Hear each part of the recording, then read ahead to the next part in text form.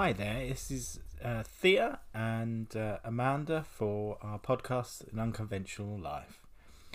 We are going to talk about our illnesses and chronic illness and our life with that. We did a poll on Twitter just to see what people were interested in, and chronic illness came up on top. So we both have chronic illnesses, and they have varied over time, and we've had more and less. I would tell you about mine first.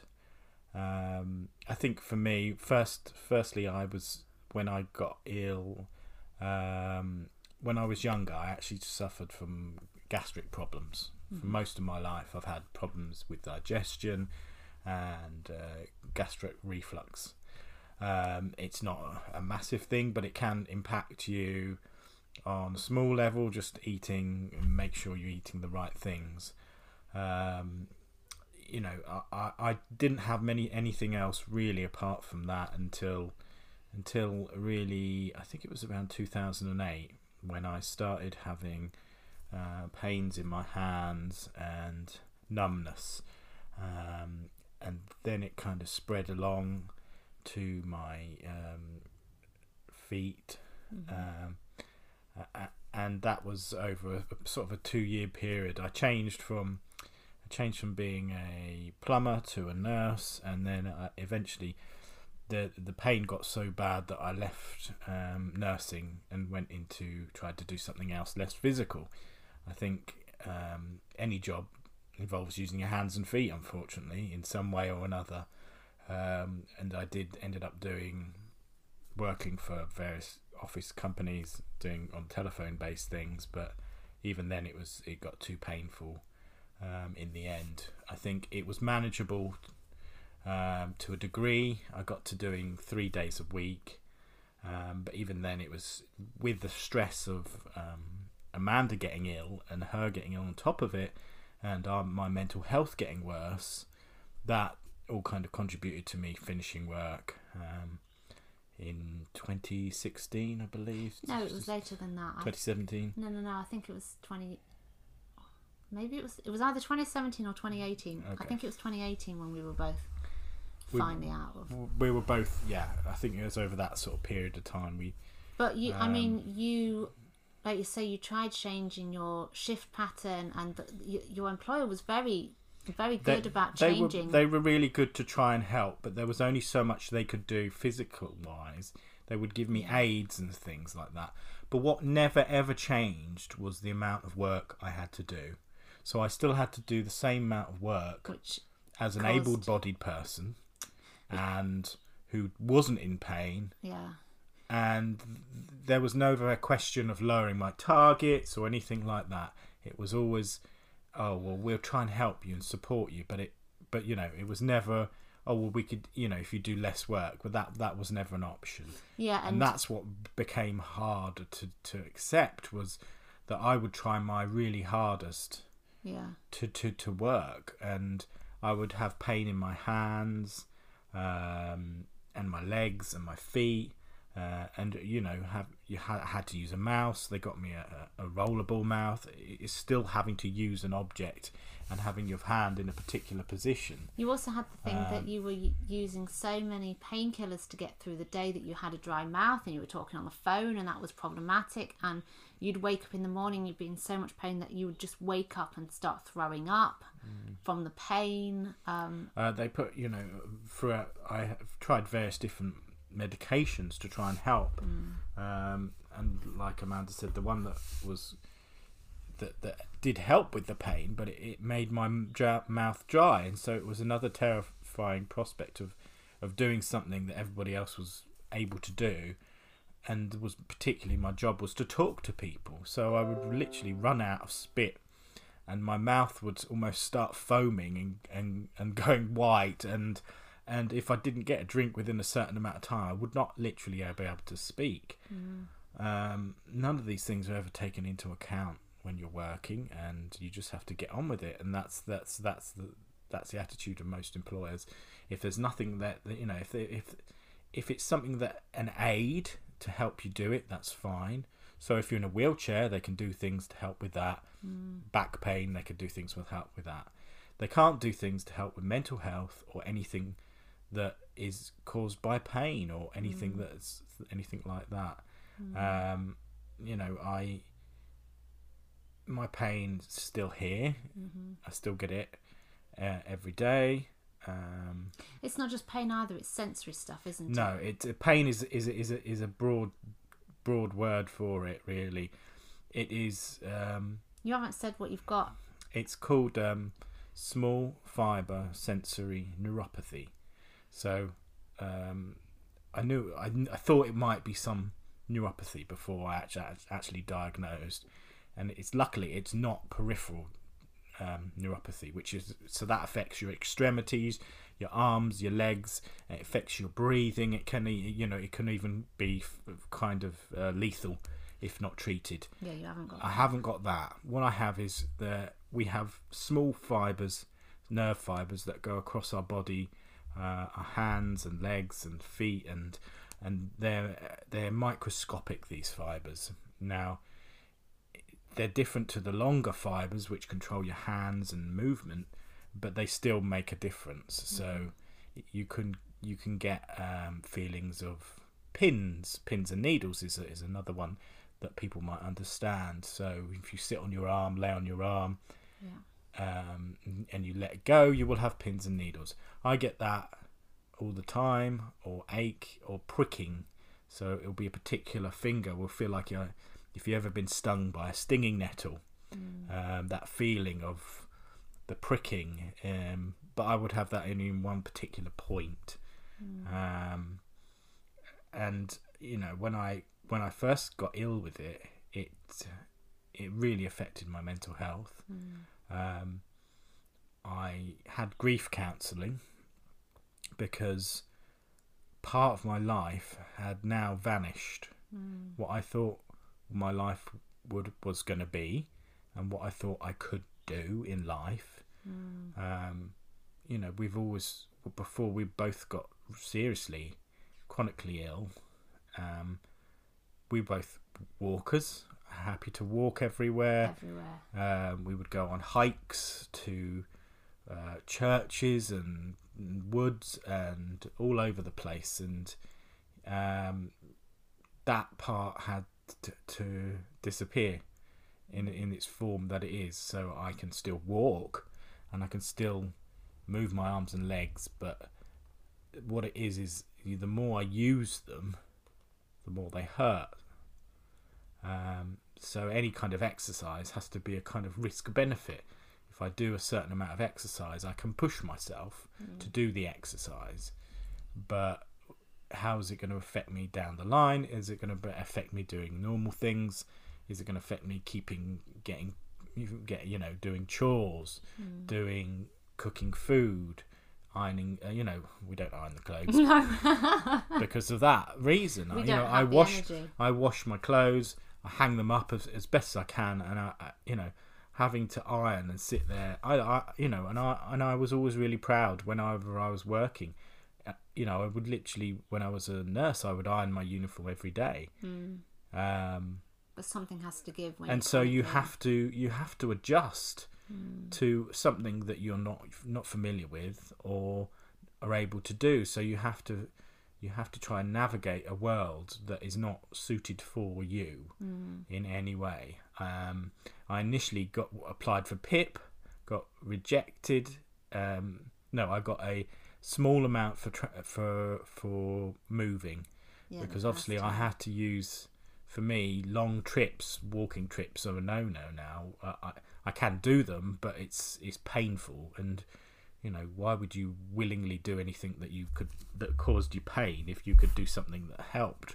So I was initially given a small amount of money to help pay for the transport costs. Then that was taken away. That was taken away, which was another devastating thing. It's a devastating thing because they changed the rules. So effectively, one moment you feel like, oh well, I'm being supported somewhat by the government. They're going to help me because I've got ill.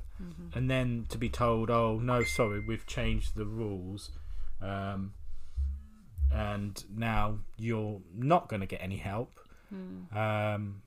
Reapplied, didn't get anywhere, and it's all to do with these descriptors.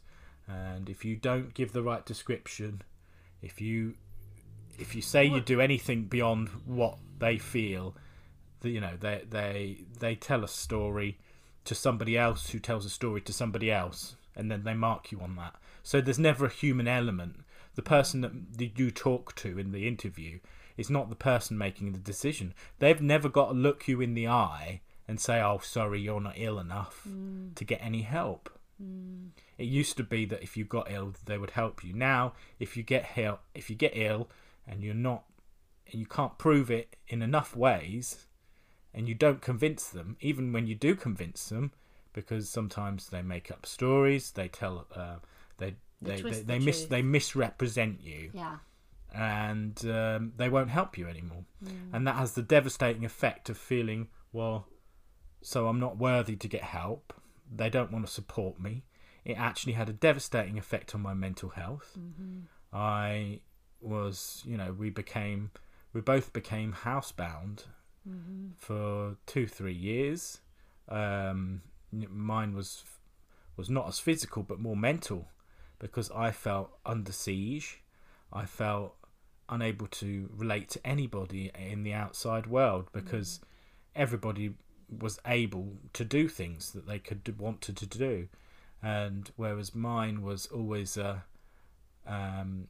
especially when you were ill, was I had to make sure that I was well enough to look after you and Oscar as well. So what happens often in those cases is that you end up not looking after yourself.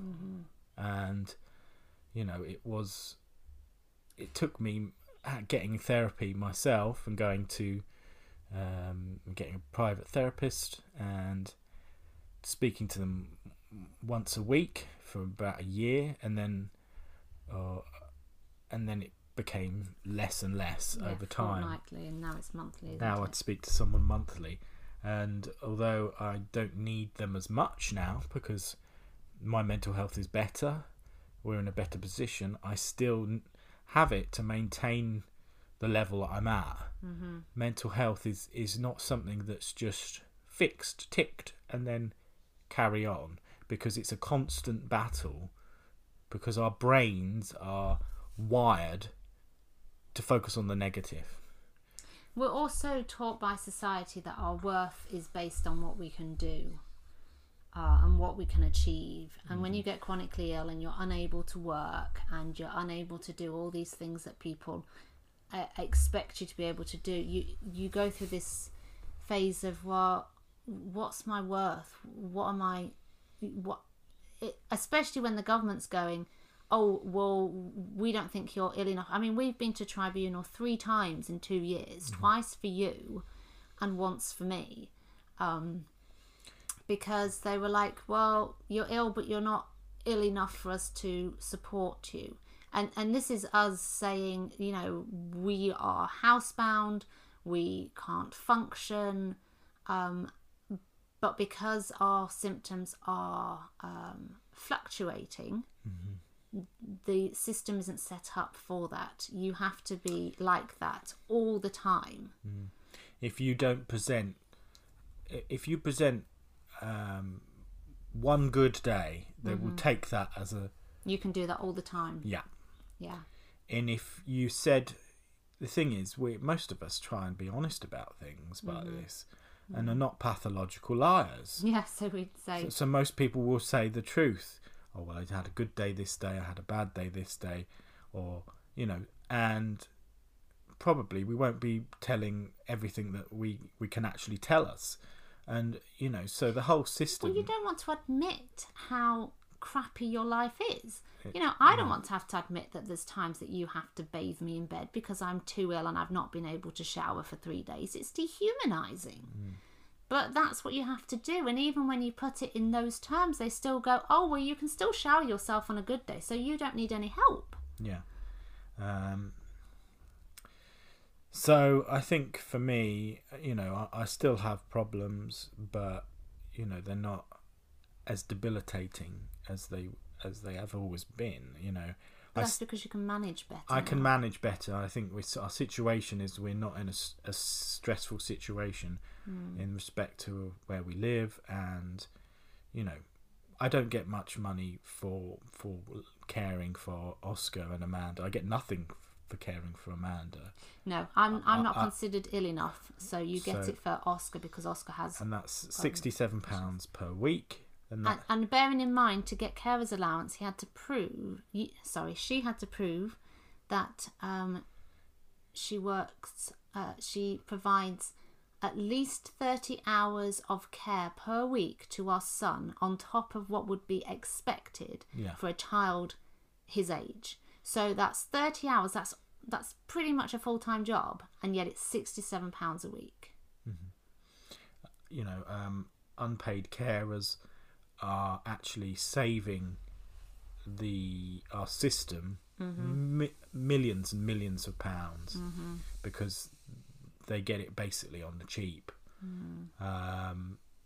But then the effect it has on the actual carer is the hard thing, because they don't get a chance to go on holiday.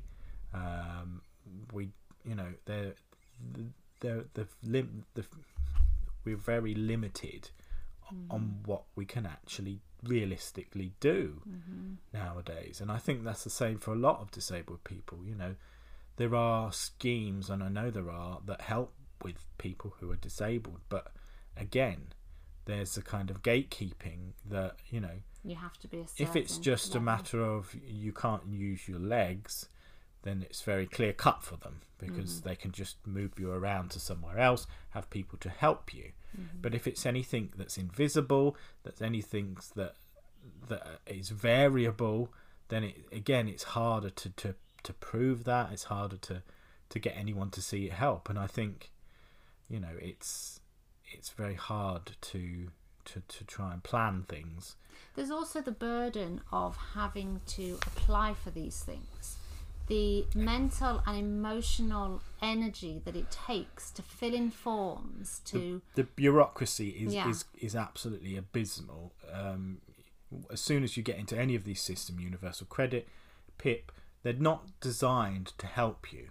They're designed to make it as hard as possible so that you stop doing it and don't have money. And perversely, they're trying to save money by doing things on the cheap, and in fact it just costs us in other ways. It costs us in economic output if you don't support people into work. Even if it was, if you could get someone into work 2 days a week or 1 day a week, isn't that better than not getting them in at all? Or even 2 hours a day. Yeah. There's no provision for that in our modern world, and there should be. We've had people working from home now for over a year. If that option had been for me, there's a chance that I could have stayed in work. Oh yeah, disabled people have been told for years that that's impossible, and as soon as the pandemic came along, it was like, oh yeah, you can actually work from home. Yeah, and there always was that situation. If I remember from my workplaces that there was always if there was a snow, people couldn't get in, there was always a plan for that, and that was a natural event. But if you're ill or disabled, it's a different story. Do you want to talk about yours? Yeah, I can do. Yeah. As you can possibly tell from Thea's sharing of her experience, it's a very emotional thing for us. It's something that actually has impacted our lives a lot, in very negative ways, particularly over the last 5-6 years as my health has deteriorated. Because at the end of the day, there's not just one of us who's ill. We are both chronically ill. We're both disabled. We also have a son who has autism and ADHD, so we all have needs and requirements. Yes, beyond the normal, beyond what is expected, typical. Yeah. So we are working really hard, and we worked so hard to stay in work. So like Thea, when I met Thea, she was a plumber, then she retrained in healthcare, then she went into office work and admin. And same with me, I've never been in a role more than 18 months, I don't think. I might have gone up to about 20 months for one of them. And a lot of that is because the work has got to a point where, I've experienced workplace discrimination. I've experienced burnout in jobs. So I've had to then change to be able to stay in work. And when I became too ill to actually stay in employment, I went freelance because I was determined to stay out of the system, because we knew, first of all, there's this stigma around being in the system. Nobody wants to be reliant on the state, but also it is really hard. People say, you're doing it, it must be so lovely to be at home all day and to get given money by the government. It is so unbelievably hard to get support, and the amount of support we get is not actually enough for us to live on. We've had to rely on family to bail us out in the past, and we got put into social housing when we were first out of work, but we've been living in poverty, and the only reason we're doing as well as we are now is because I inherited some money. And so that is a buffer for us, but we're still using more money than we have coming in, because being disabled costs money. There are additional costs that people don't think about. So, you have to drive everywhere. So there's the cost of running a car and getting more petrol. And you sometimes have to order food to be delivered. And so you're shopping somewhere that's more expensive than you would possibly normally go. You've got certain dietary requirements, because you can't eat the cheapest food because it upsets your system. You can't batch cook because you just don't have the energy to do batch cooking and do things in bulk. You can't always prepare food. So like Thea is terrible at chopping, because not only does it hurt, but she's also likely to cut her hands, because you have problems with the spatial awareness and where your hands are in place, and you can't always tell where things are. So you're buying pre-prepared things which are more expensive, and there's all these different costs that come with it that mean that it is more expensive to be disabled, and yet you have the lowest income. Yeah. And there's a you can still support people in a modest way. Nobody wants gold-plated toilet seats or anything like that. But you just want to be able to live a decent life. Yeah, and being able to have, be able to do things and and get out. And with you've always had chronic conditions. I have throughout your life, but they've been of varying degrees. Yes, and I look back and I realised that because I grew up in an ableist society, there was a lot of time I didn't even realise how much it was having an impact on me. But until my early 30s, that impact was still something that I could negate in a way. I could mitigate. That's the word I want. Yeah. So when I was a child, I was diagnosed with asthma at the age of 2. I was always accident prone. The amount of times I was up at A&E, the amount of x-rays I've had in my life is absolutely ridiculous. I was underweight. We've talked about it before, you could count my ribs. I was always covered in bruises. I didn't find out until I was in my 30s that I have a genetic condition called Ehlers-Danlos syndrome. I have the hypermobile form of it. So I was diagnosed at 17 with hypermobility, but I didn't realise I had this genetic condition that affects every part of the connective tissue in my body. So it affects the collagen, it affects the ligaments. I have really bendy nails. My joints have a habit of popping out of place, which was why I was so clumsy as a child. My joints just don't move in a normal way. I remember a physiotherapist trying to reteach me how to walk and stand properly in my 30s because I'd been doing it wrong my entire life. And up until my 30s, it didn't really matter so much because my body was young enough to be able to deal with it. And I think stress always comes into play. Yeah. If you're in a situation where you've not got as much mental stress, then the physical things are a lot easier to deal with. Yeah. People can deal with pain to a degree,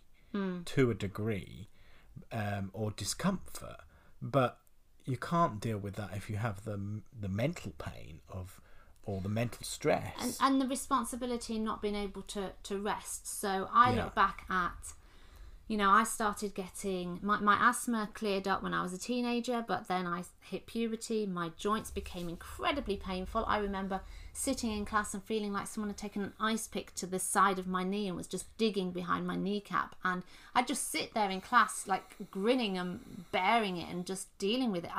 I don't think many of my friends knew about this at all, and my period started and I was diagnosed with endometriosis at the age of 21. I was told very lucky to be diagnosed so young, but I started seeing a doctor when I was 15 about that, and that was 2 years after my period had started. And you ended up having to go with a raft of information that you had put together on your own. At 19, a gynecologist turned to me and made me cry and said, there can't possibly be anything wrong with you. You're young, you're not sexually active. It's just because you're on the mini pill that you're having these problems, so come off it. And he made me cry and kicked me out of his room because I was crying into a busy waiting room, and I was mortified. And it took me 2 more years to gain the confidence to go back in and try again. Medical gaslighting is huge in the chronic illness community, even when you've got the diagnosis, even after the diagnosis of endometriosis. I remember going to see a gynecologist when it started causing problems after I'd had Oscar. And unfortunately, Oscar had decided to fill his nappy and you'd gone to clean him up, and I ended up going into the room on my own. And the gynecologist was like, well, why are you so against having another baby? Because that would give you 9 months free of the endometriosis. And I just looked at the nurse and I was like, what the hell? Like, first of all, I've just told you I had hyperemesis and it wasn't treated. I was never admitted. I wasn't given medication that helped until my 5th month in my pregnancy. You barely ate or drank for 9-10 months, basically. Yeah, I barely functioned. I couldn't even open my mouth to speak without gagging because it was so intense. The nausea was so intense. And I was like, and he says, oh, well, we treat it better now. And I was like, it's been a year. How are you treating it better now than when it was last year? And also, even if that wasn't a problem, having, getting 9 months free of a chronic condition is not a reason to have a baby. No. That's such a ridiculous response. And actually, it was really hurtful to me because I went through a massive amount of grief and trauma over the idea that I could not have another baby. That we decided that my pregnancy was too traumatic and neither of us would survive another one.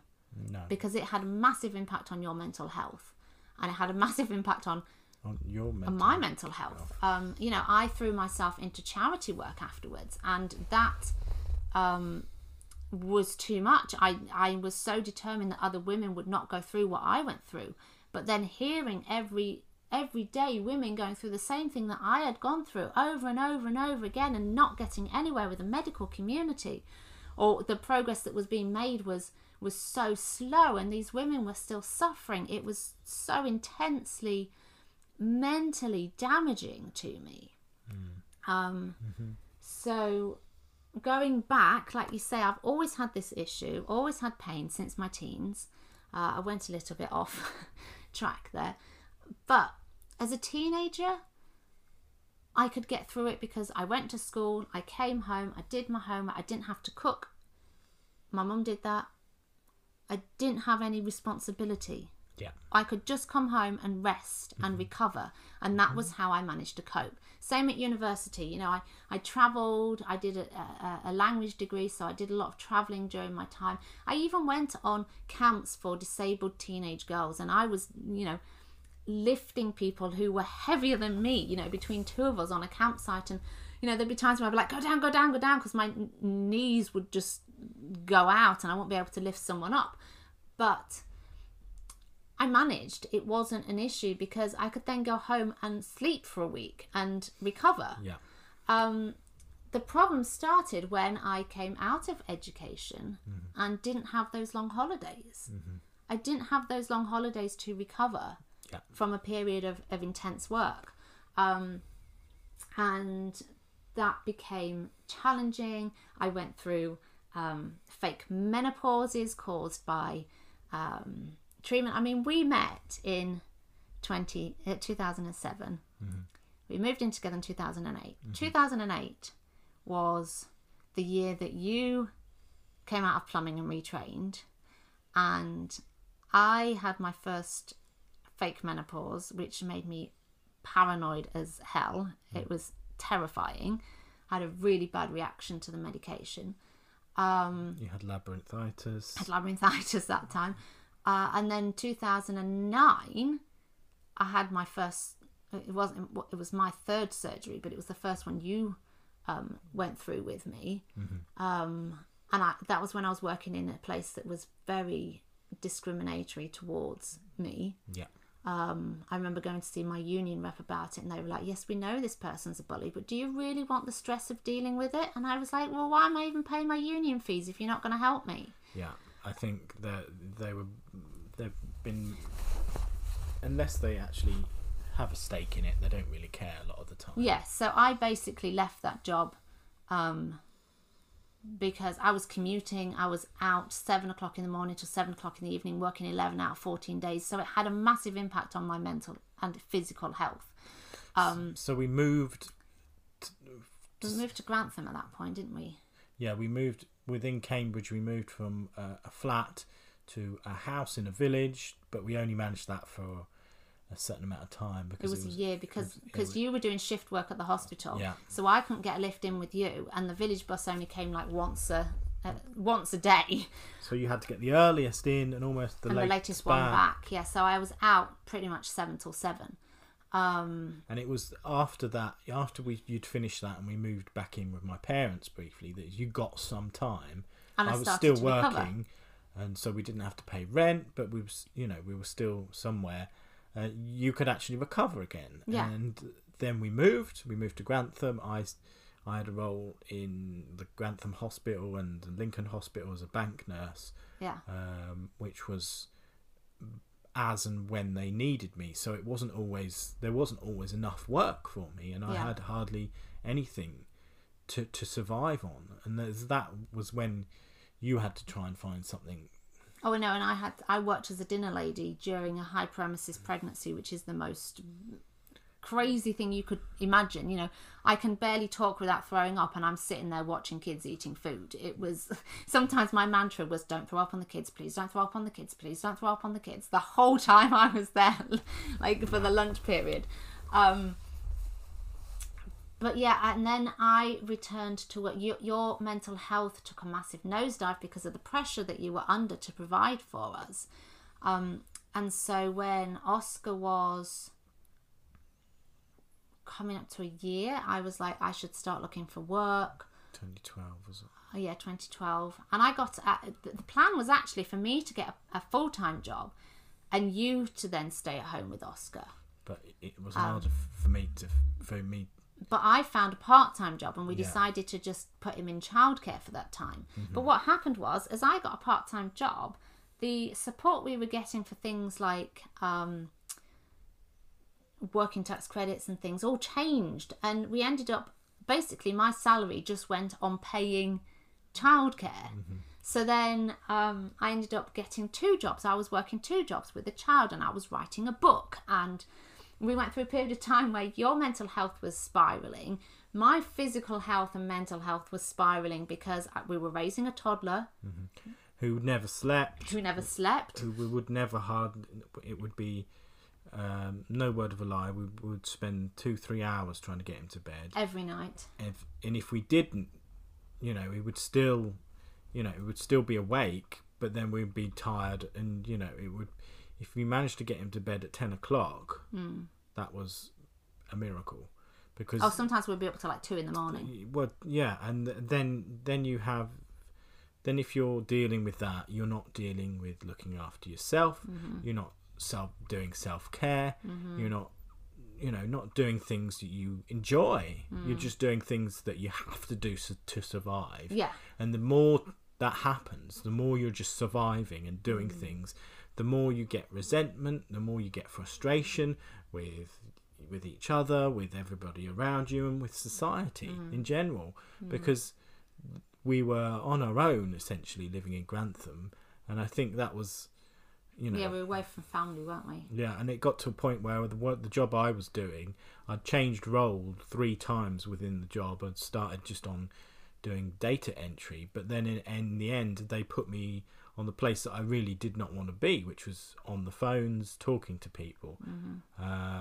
But they did that anyway, and it was either that or hit the road, and I couldn't think about it, getting a new job. And there was a point where the way they did it was they got everybody down and got everyone standing up downstairs, 4 people, and said, right, you've got to choose whether you want to do this or not.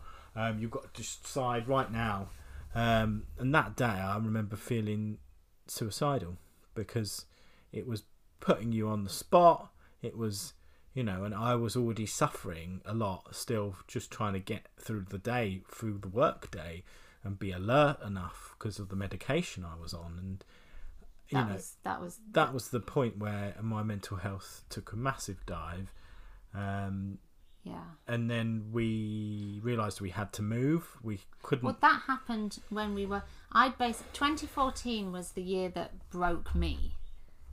And I was in a role where, like I say, I was talking to women who were going through what I'd gone through, and I was working from home, and I was working without support, and it was having a massive toll on my mental health. And I ended up being made redundant from that role at the very beginning of 2015. And then I went for job interviews, and 3 times I went for a job interview and was told, we really like you, but you're too qualified for this job. And I was like, I'm just looking for a part-time job. You don't understand.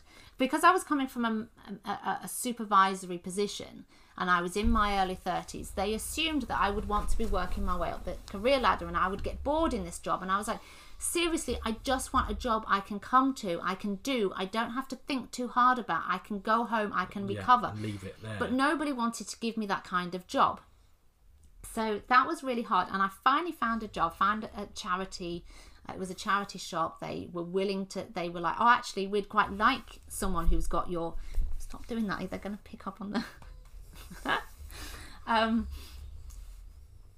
And just to explain to everyone why, I've just told Thea to stop doing. She keeps wiping the tray that the microphone's on, and I don't want it to annoy people. Don't worry about me. So yes, getting back to it, found this job. We needed to relocate to Lincoln, and it was 3 days before we moved, and you came home from that role massively. You came home and you were suicidal, and it was the most terrifying moment in my life, because I had to sit there, and somehow you were so angry, but you were also like, the world you'll be better off without me. And I remember having to sit there and desperately try to persuade you that our 3-year-old son, who could not even wrap his head around the fact that we were about to move house, would not be better off without you. How could I possibly explain to him that his dad was no longer there? And I did not know how to get through to you, and it was a terrifying moment. And I also remember feeling really guilty that I hadn't seen how much your mental health had spiraled, because there was so much going on in our lives we were dealing with so much that I felt like I'd become so self-absorbed with what was going on in my life that I hadn't been attuned to what was going on in your life. Because we were in survival mode, both of us. And it was a really hard time. I think we both, I got a little bit better and I got some help after that. I went on antidepressants, but I eventually found another role doing something kind of similar. The company was great, They were a much nicer company. They were a much nicer company and better run in a lot of ways, which was nice. But again, the trouble I found was that I was a lot older than a lot of people there, and I was a lot iller than people there, and that's never taken into account. I would have sick days because I would feel so ill from the stress of it, having to talk and to thing, and I would get physically sick. So I'd have a day off, and that would go against me. And then I would try and work overtime, but that never went for me. I would do sometimes 8-9 o'clock till 9 in the evening, and I tried to do that if I could, as much as I could, but that never went towards anything. So even if I could work when I wasn't feeling as bad, but that never kind of got taken into account through the system, because it was the Bedford scale where it's the amount of instances you're off. Not how long you've been off. Yeah, so if you have one instant off, but it's a year, that's fine. If you have 2 instances off, or then 3 instances, you start getting warnings, and it's like, well, I'm chronically ill. I'm gonna be ill. But they don't care about that, because for them it's all about you're a unit to work. You're a unit that provides a resource, and if you're not there for that resource, they don't like it. They're losing money. They're losing a potential resource. That's the way they think about it. You don't. It didn't matter that you were good at your job, and it didn't matter that I was good at it.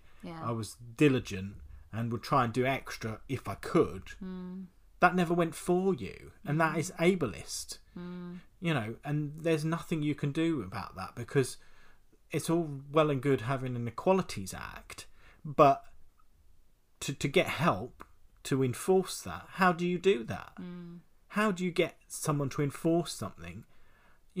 Unless you've got time and money to have a lawyer or to have a solicitor to deal with these things, you can't do it realistically, and most people can't. And people will get the same with my niece recently. She went for a job in Holland and Barrett, got rejected, and everyone was saying, oh, you should phone them up and ask them why.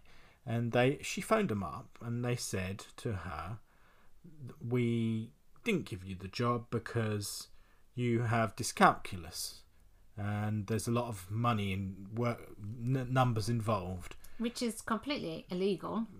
But they can get away with it. Can you fight it? Yeah. Because who are you going to complain to? Yeah. She wrote to the company, but they did nothing. They and it's her word against the manager. And who they're going to take? The manager. They're going to take the other people, but they don't care, because and this is the problem. We've got a world of work that's not designed for people who are disabled. If you have certain disabilities, they can make allowances, but it's not designed to help people who go out of that. Yeah. And the thing is, what people don't understand is that we would both love to work. We would love to be able to work. We miss working. You kind of hope that people through lockdown got a little glimpse of, it's not fun to be stuck at home all day. It's really not fun. It's isolating.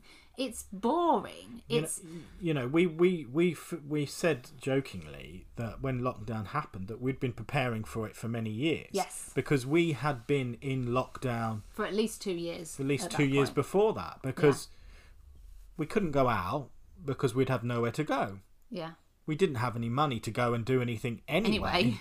So we couldn't go out. Yeah. So you end up in a spiral of, I don't have any money, and there's nowhere to go, and I have no energy, and or even if I do have energy, I need to keep it so that I can do these things that I need to do. I mean, that's the same with me.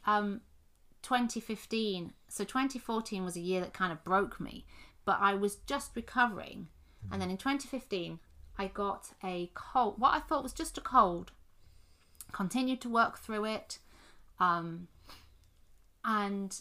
after that I started getting 3-day migraines that quickly went up to 5-day migraines, 6-day migraines.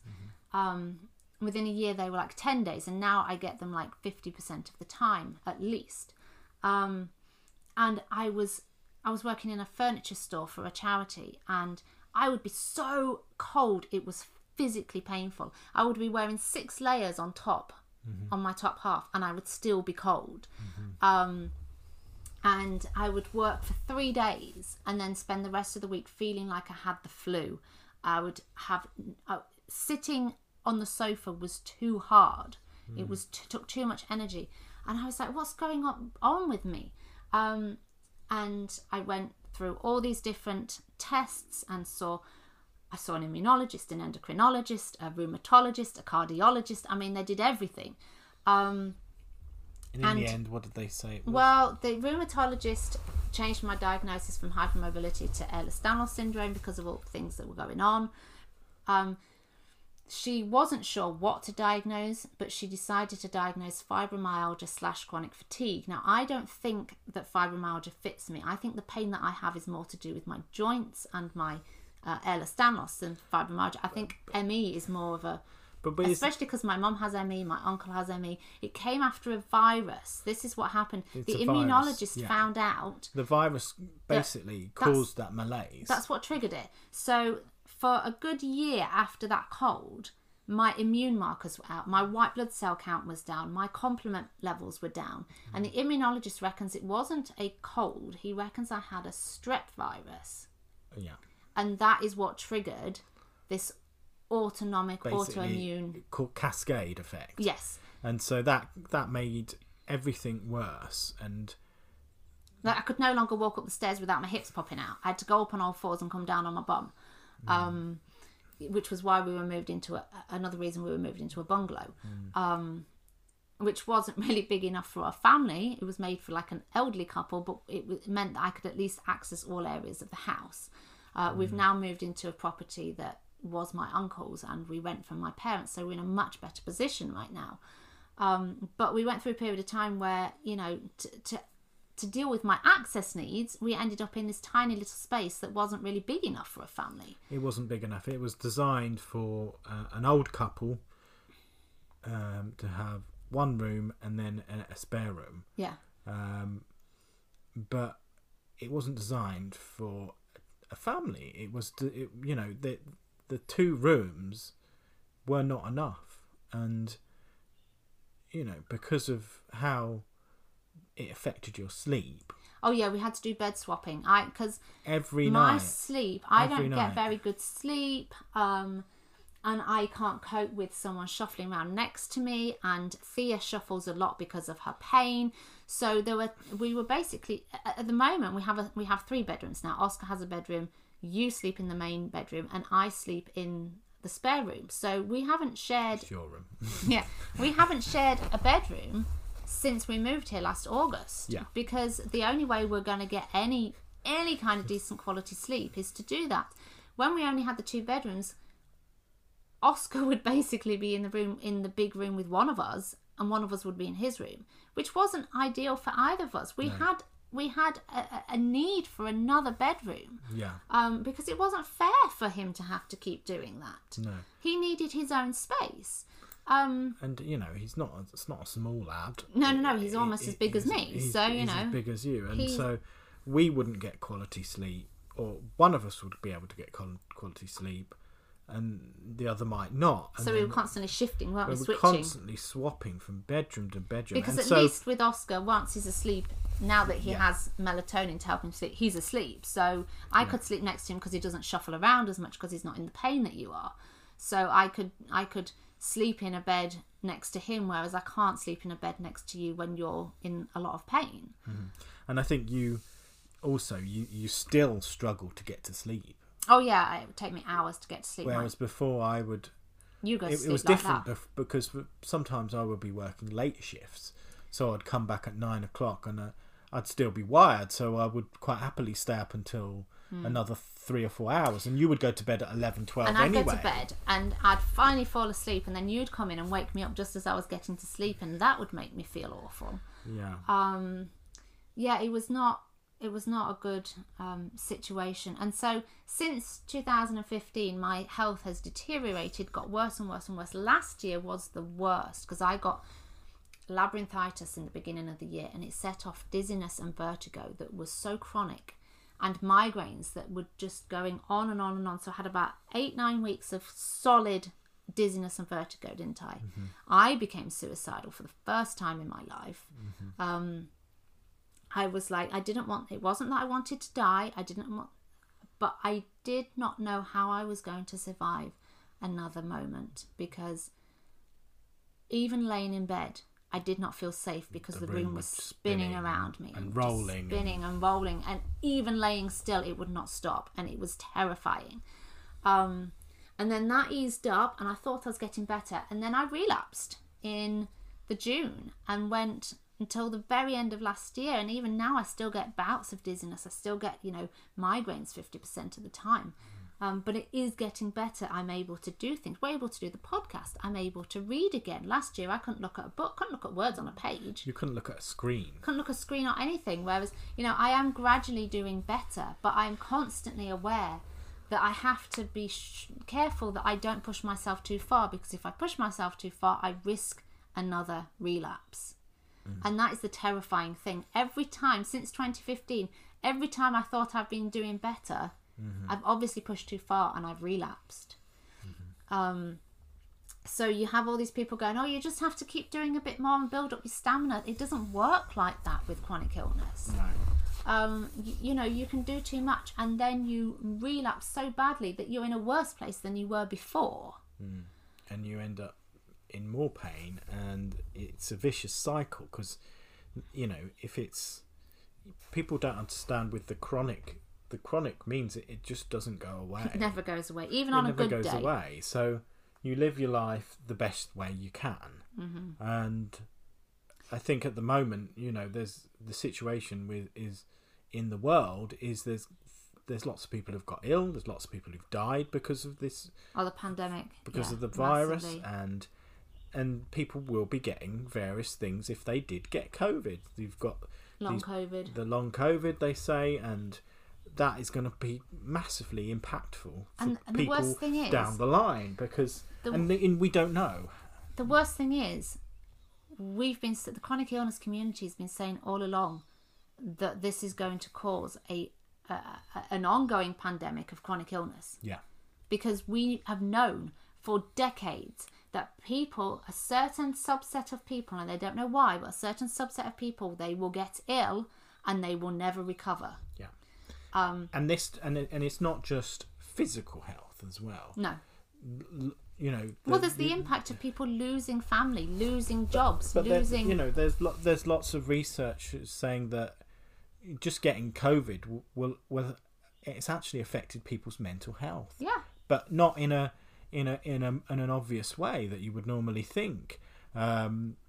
It's actually made people so damaged their organs. But it's done something to their mental health. So they've actually they've killed themselves, or something else has happened, and we're going to have a massive fallout of not just that, but also the fact of being kept indoors, being afraid for so long, being scared. The trauma will continue well beyond, if we got rid of the virus today and there was no more virus, we'd still have that trauma. You'd still have the trauma of having to do these things that we're not normally having to do. And then you've got that battle to access support. Yeah. People are suddenly realising how truly awful and not fit for purpose the welfare state is. It's labyrinthine. The way it works. as we said before. But they will lie. Like taking the PIP, for example. Yeah. One of the things that they wrote on my thing when I took it to appeal. And bearing in mind, I applied once, was turned down, went to mandatory reconsideration, was turned down again. I did not feel well enough to appeal, so I had to start the process again. All over again. And then we went to appeal, and it took 20 odd months for me to get to appeal, didn't it? Yeah. And in my paperwork, it said that I showed no signs of instability. Mm-hmm. The day before my assessment, I had fallen in the bathroom and hit my arm, and there was a massive bruise on my arm, and I had shown it to the assessor. But the thing and is... she said, there's no sign of joint stiffness. Of course there's no sign of joint stiffness. My joints are too flexible. That is the problem. Yeah, and there's not a willingness to understand or, to give any kind of leniency towards people who are ill. Mm-hmm. Basically, you're on your own, Jack. Mm-hmm. And it's your fault for getting ill. It's your fault for not being stronger. You did this to yourself, obviously. Yeah. You weren't strong enough. You weren't this and that. Mm-hmm. And I think, we are in a better place than we have been. Through therapy.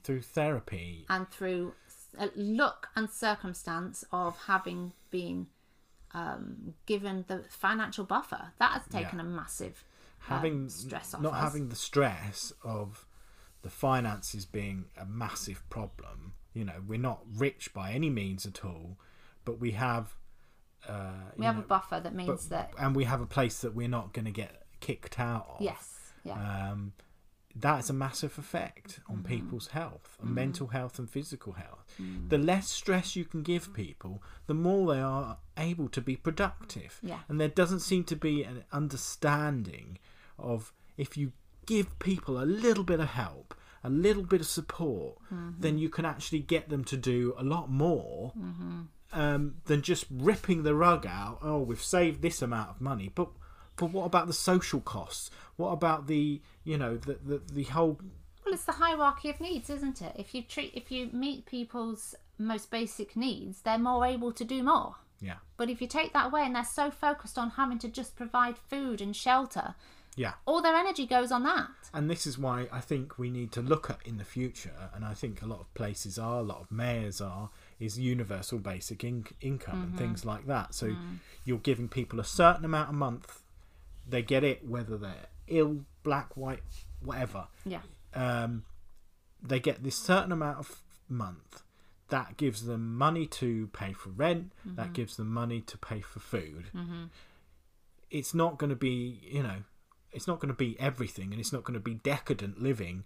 But if they can top that up, if people can use that money, invest it in making businesses, and this is what they found, that actually when you do give people money, and there's been lots of I think they're trialling it in Wales, aren't they're they? trialling it in they've tried it at lots of places around the world, because what they found is people actually take this money, they don't just waste it.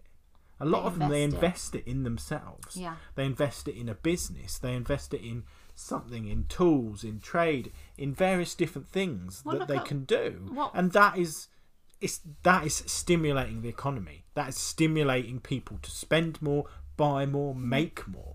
Well, look at what we did. Isn't that what people were supposed to want? We got money, and I talked about how I felt so guilty about how much we spent last year. We spent money on moving. We spent money on surviving the pandemic. But we spent a lot of money investing in our health. Yeah. So you went to see a private consultant about something. I started hypnotherapy to help get my anxiety down from this massive, overwhelming, can't actually function, down to actually I'm able to deal with things now better. That's expensive. I couldn't have afforded to do that before. No. I got special glasses with special lenses in to help with my migraines. Yeah. There were all these things that I was able to do, which all together, added together, have allowed me and enabled me to be more productive. Yes, I'm still not productive enough to be able to go out. Yes, there's still days when, you have to do all the cleaning and all the cooking, and my energy has to be kept for a few things, but I'm able to create a podcast, which is something productive, something which brings me joy because I'm creating something. I'm reaching out to people. We're connecting with people. That's what I personally feel called to do. I'm a communicator. I'm a writer.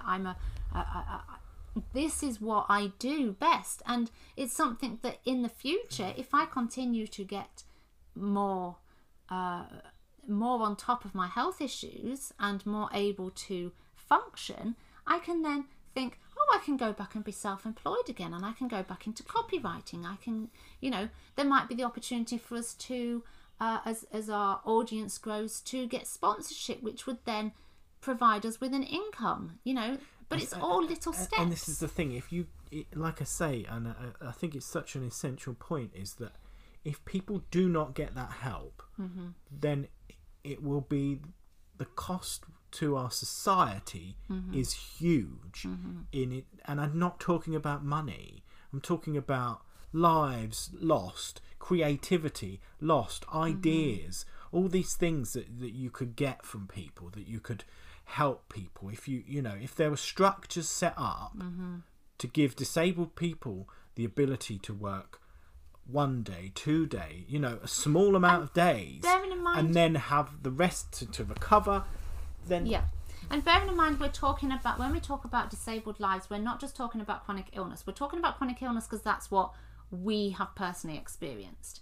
And one of the things it'd be nice for us to do in the future is to do more deep dives into these things more specifically and get other people to talk about their experiences. It'd be nice to get some neurodivergent people on the podcast to talk about how ableism affects them, because there are different ways that you need to change the way that we do things. It's not just physical disabilities. It's not just mental and emotional health. It's neurodivergency. It's, there's so many ways in which society fails people. If you are not the healthy, white, heteronormative, generally a man, you are so disadvantaged in our world, and we're missing such a massive range of creativity and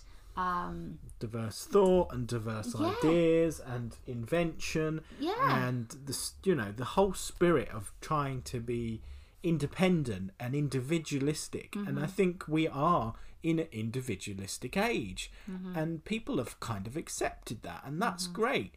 But I think if you don't meet people's needs, if you don't give them the tools, if you don't give them the help, the hand out and the step up to be better for themselves and their family, rather than just it comes down to if you're not working, you're a skiver, you're a shirker, you've got no value. You've got no value in our society, and there's clearly nonsense.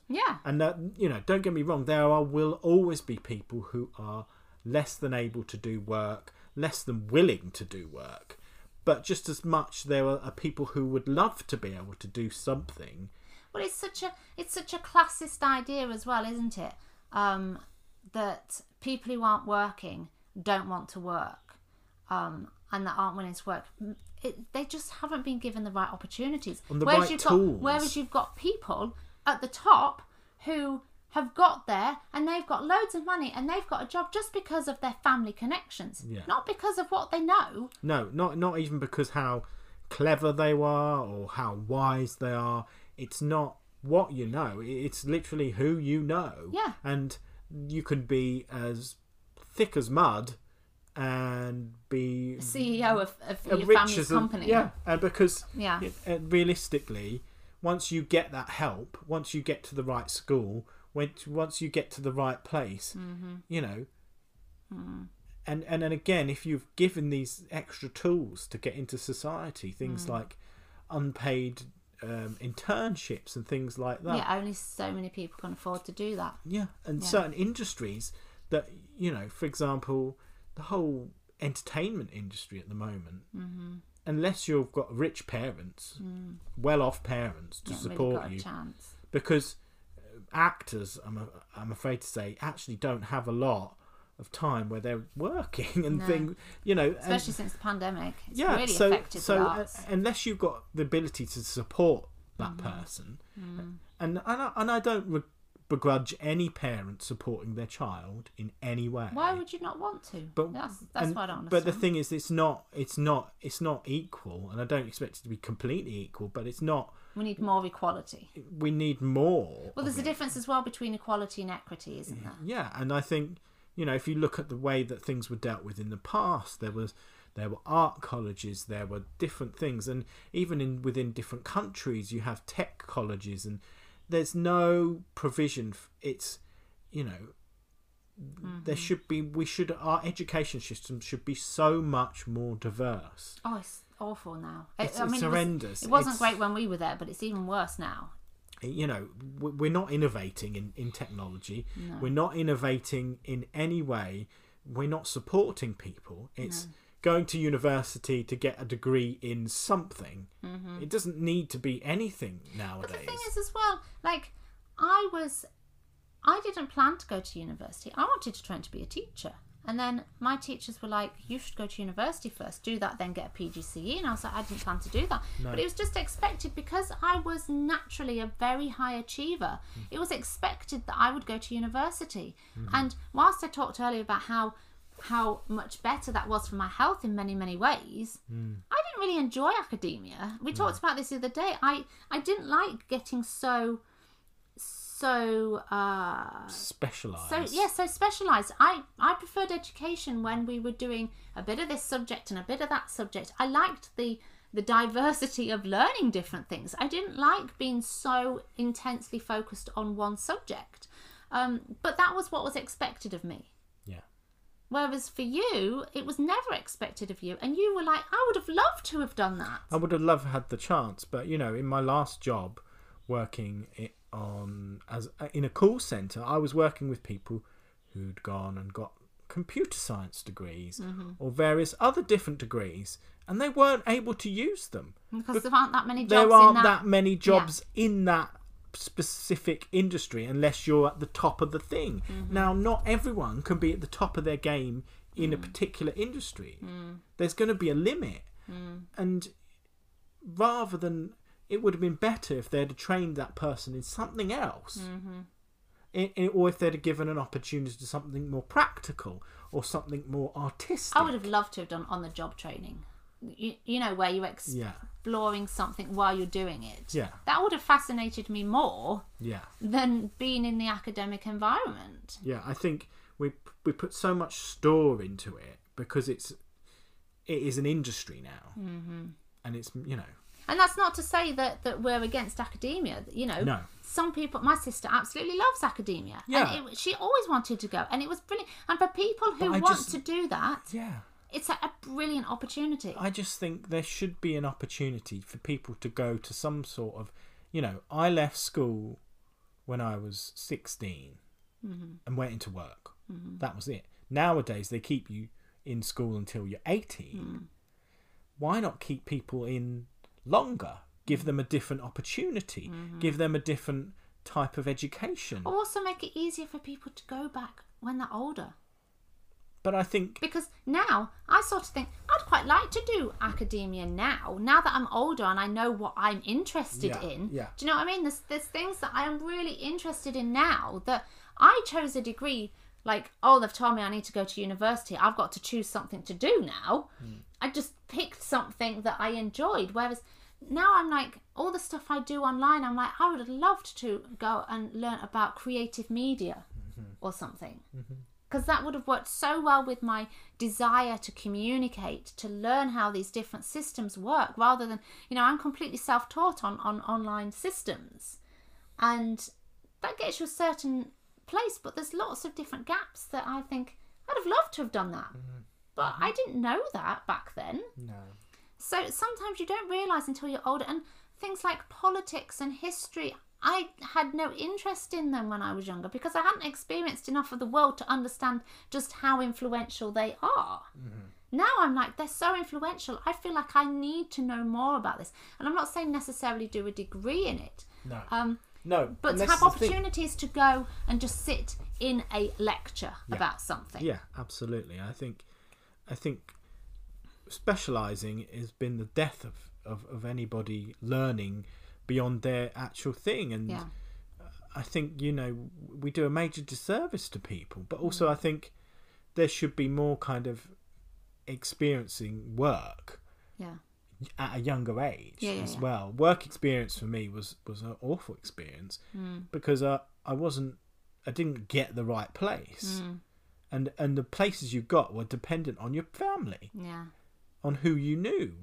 But if even in a young age, if you were taken somewhere and given experience to learn something, it's I think there are people who are more physical or more practical, and if you give those people the ability to do art or to express themselves through art, and it doesn't have to be doing an art degree or even getting a certificate in it, but it can be just opportunity to express yourself in another way. How before they got into this idea, like when we were growing up, things like evening classes and stuff were more popular. There was more funding for things like that, so you could just go to an evening class. Even within the 80s and the 90s, there was still, and this was a Conservative government, and they weren't ideal even then, but there was still this.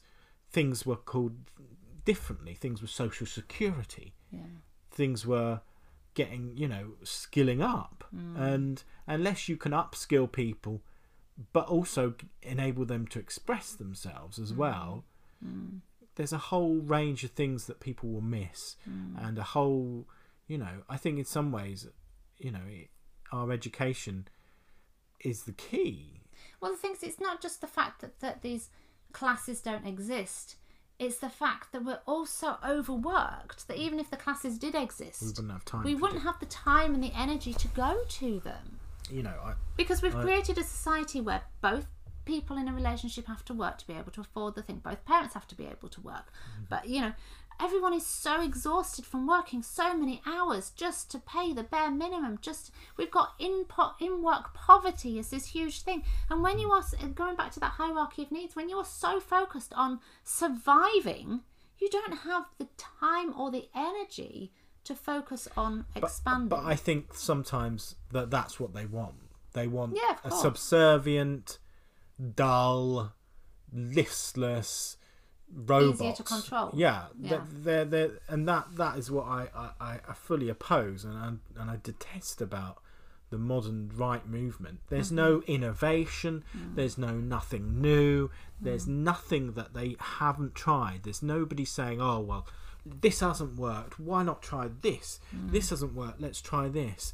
And there used to be, even within when Thatcher came into power, I didn't agree with any of her policies, but what she did, she motivated people, younger people, to try and get people to work, and it was this idea of motivating people, and we've seemed to have lost that completely now.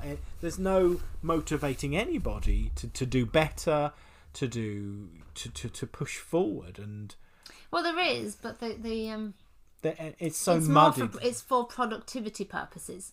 Not for inventiveness or creativity. Or personal gain. It's not for personal gain. It's for, we need you to be more productive. We need you to be motivated to be more productive.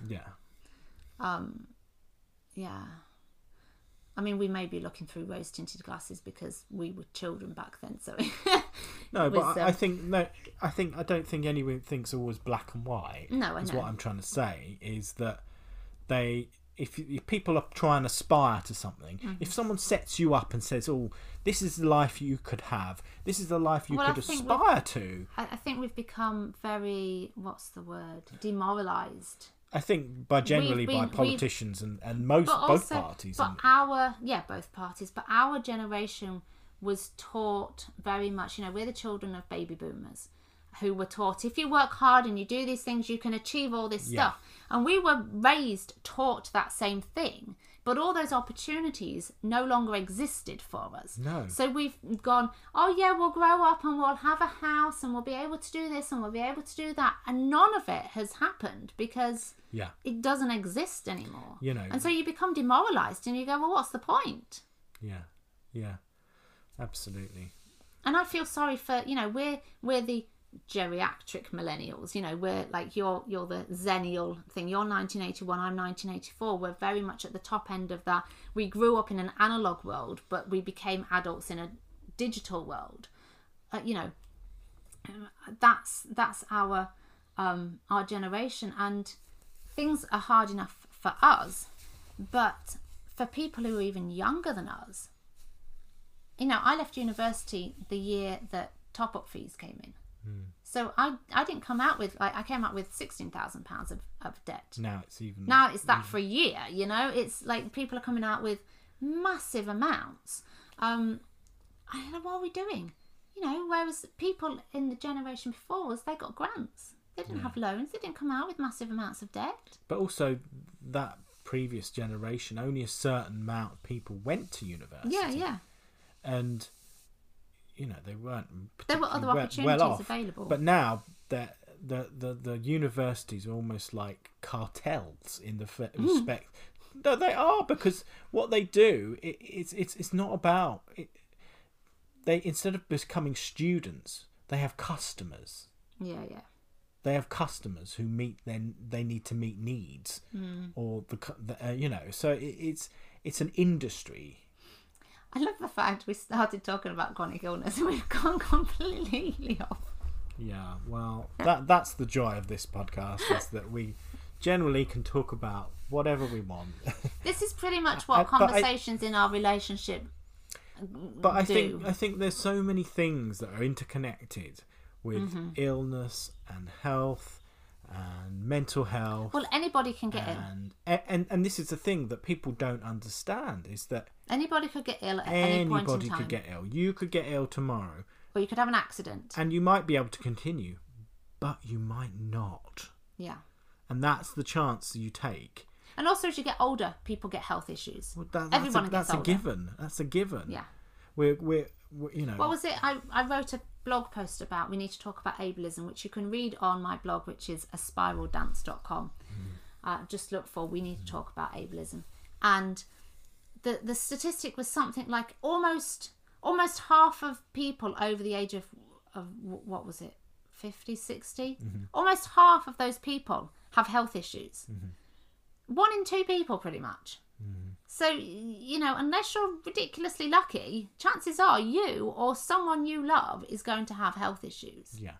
And if you're supported, if you're supported at work, if you're supported at home, if you haven't got the stress, you know, mental and physical stress, and that it might even be just having children, then you can get on with your life. But as soon as you start removing legs, then that's when you can fall over, and that's when you can fall down. And you know,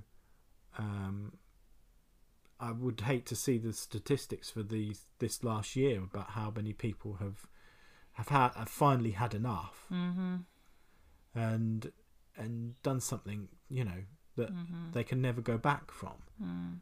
And do we really want to be like that as a society, just to leave people and reject people? So, yeah, we're leaving this on a bit of a bit of a downer, but that's the reality. And that's the reality of it. And thank you for listening to our ramblings today. If you want to talk to us about it, we are. You can find me as Spiral Dance on Facebook, Instagram, or Twitter, or you can find Thea at Thea Shortman on Twitter. Yeah. We'd love to hear from you. Any comments or anything. Any comments? We're always here if you want to talk. You know, we know what it's like to go through all of this, as you can possibly tell. I regularly get people contacting me via direct messages that they're going through the PIP system and what resources we use, and you can always reach out to us and ask us for and we will try and resources. Help. We will do our very best to support you, because we know what it's like. Okay. So don't go through anything on your own. And we've gone on for quite a long time today, so we'll leave it there. And we will come back to this topic again in future. So let us know if there's something else that you'd like us to cover about it as well. Okay. Thanks. Is that it? Yeah? Yeah. Okay. Bye for now. Bye.